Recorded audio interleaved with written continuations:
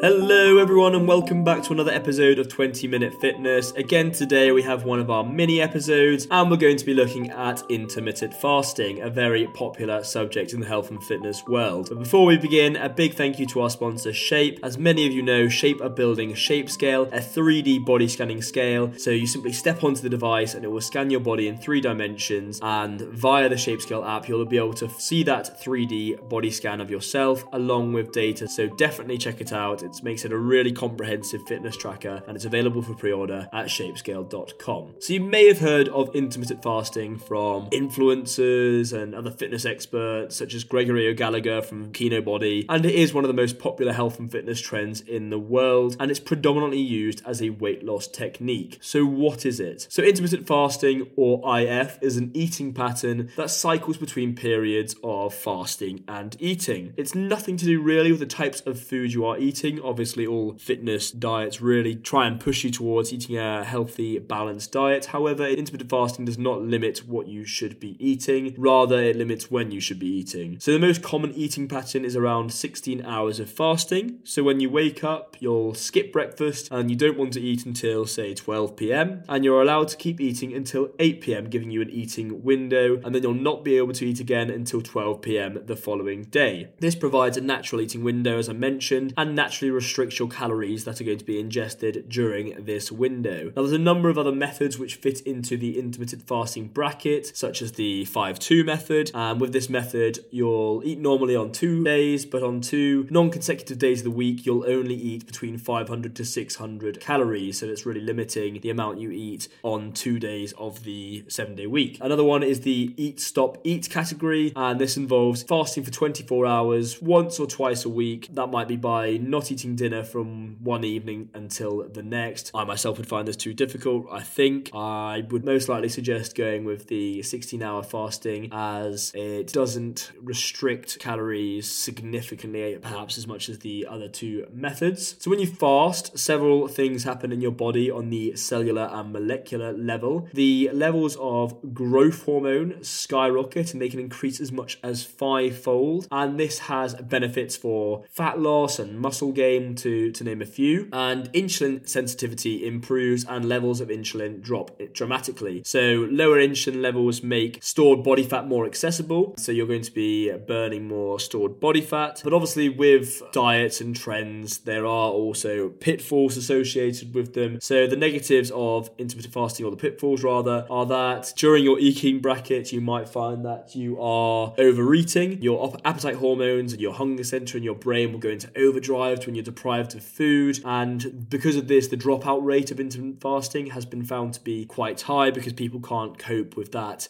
feeling of hunger after they've gone or tried or attempted to do their fasting. Also, if you work out fasted in the morning, this can prove to be very difficult, because sometimes after you exercise you feel like you're in real need of refueling the tank. And so if you are someone that goes to the gym before work and then you're not going to be eating until later that afternoon, this might not be sustainable for you. So just have a think about whether you're the kind of person that does fasting in the morning or not. However, because you're not limiting the actual food types that you're allowed to eat, intermittent fasting has proven to be very successful for a number of people, and I strongly suggest you go and check out some of these experts on intermittent fasting who've been practicing it for years. Tim Ferriss has a number of resources on it as well, so check those out and let us know whether intermittent fasting could work for you or whether you've been following it for some time now. So that concludes today's episode of 20-Minute Fitness. Again, hope that really helped unravel what is meant by intermittent fasting, as I'm sure you've heard it before. We're trying to pack as much value into these short episodes as possible in a short time period. So let us know if you are enjoying them, and don't forget to subscribe to 20-Minute Fitness. We'll catch you next time.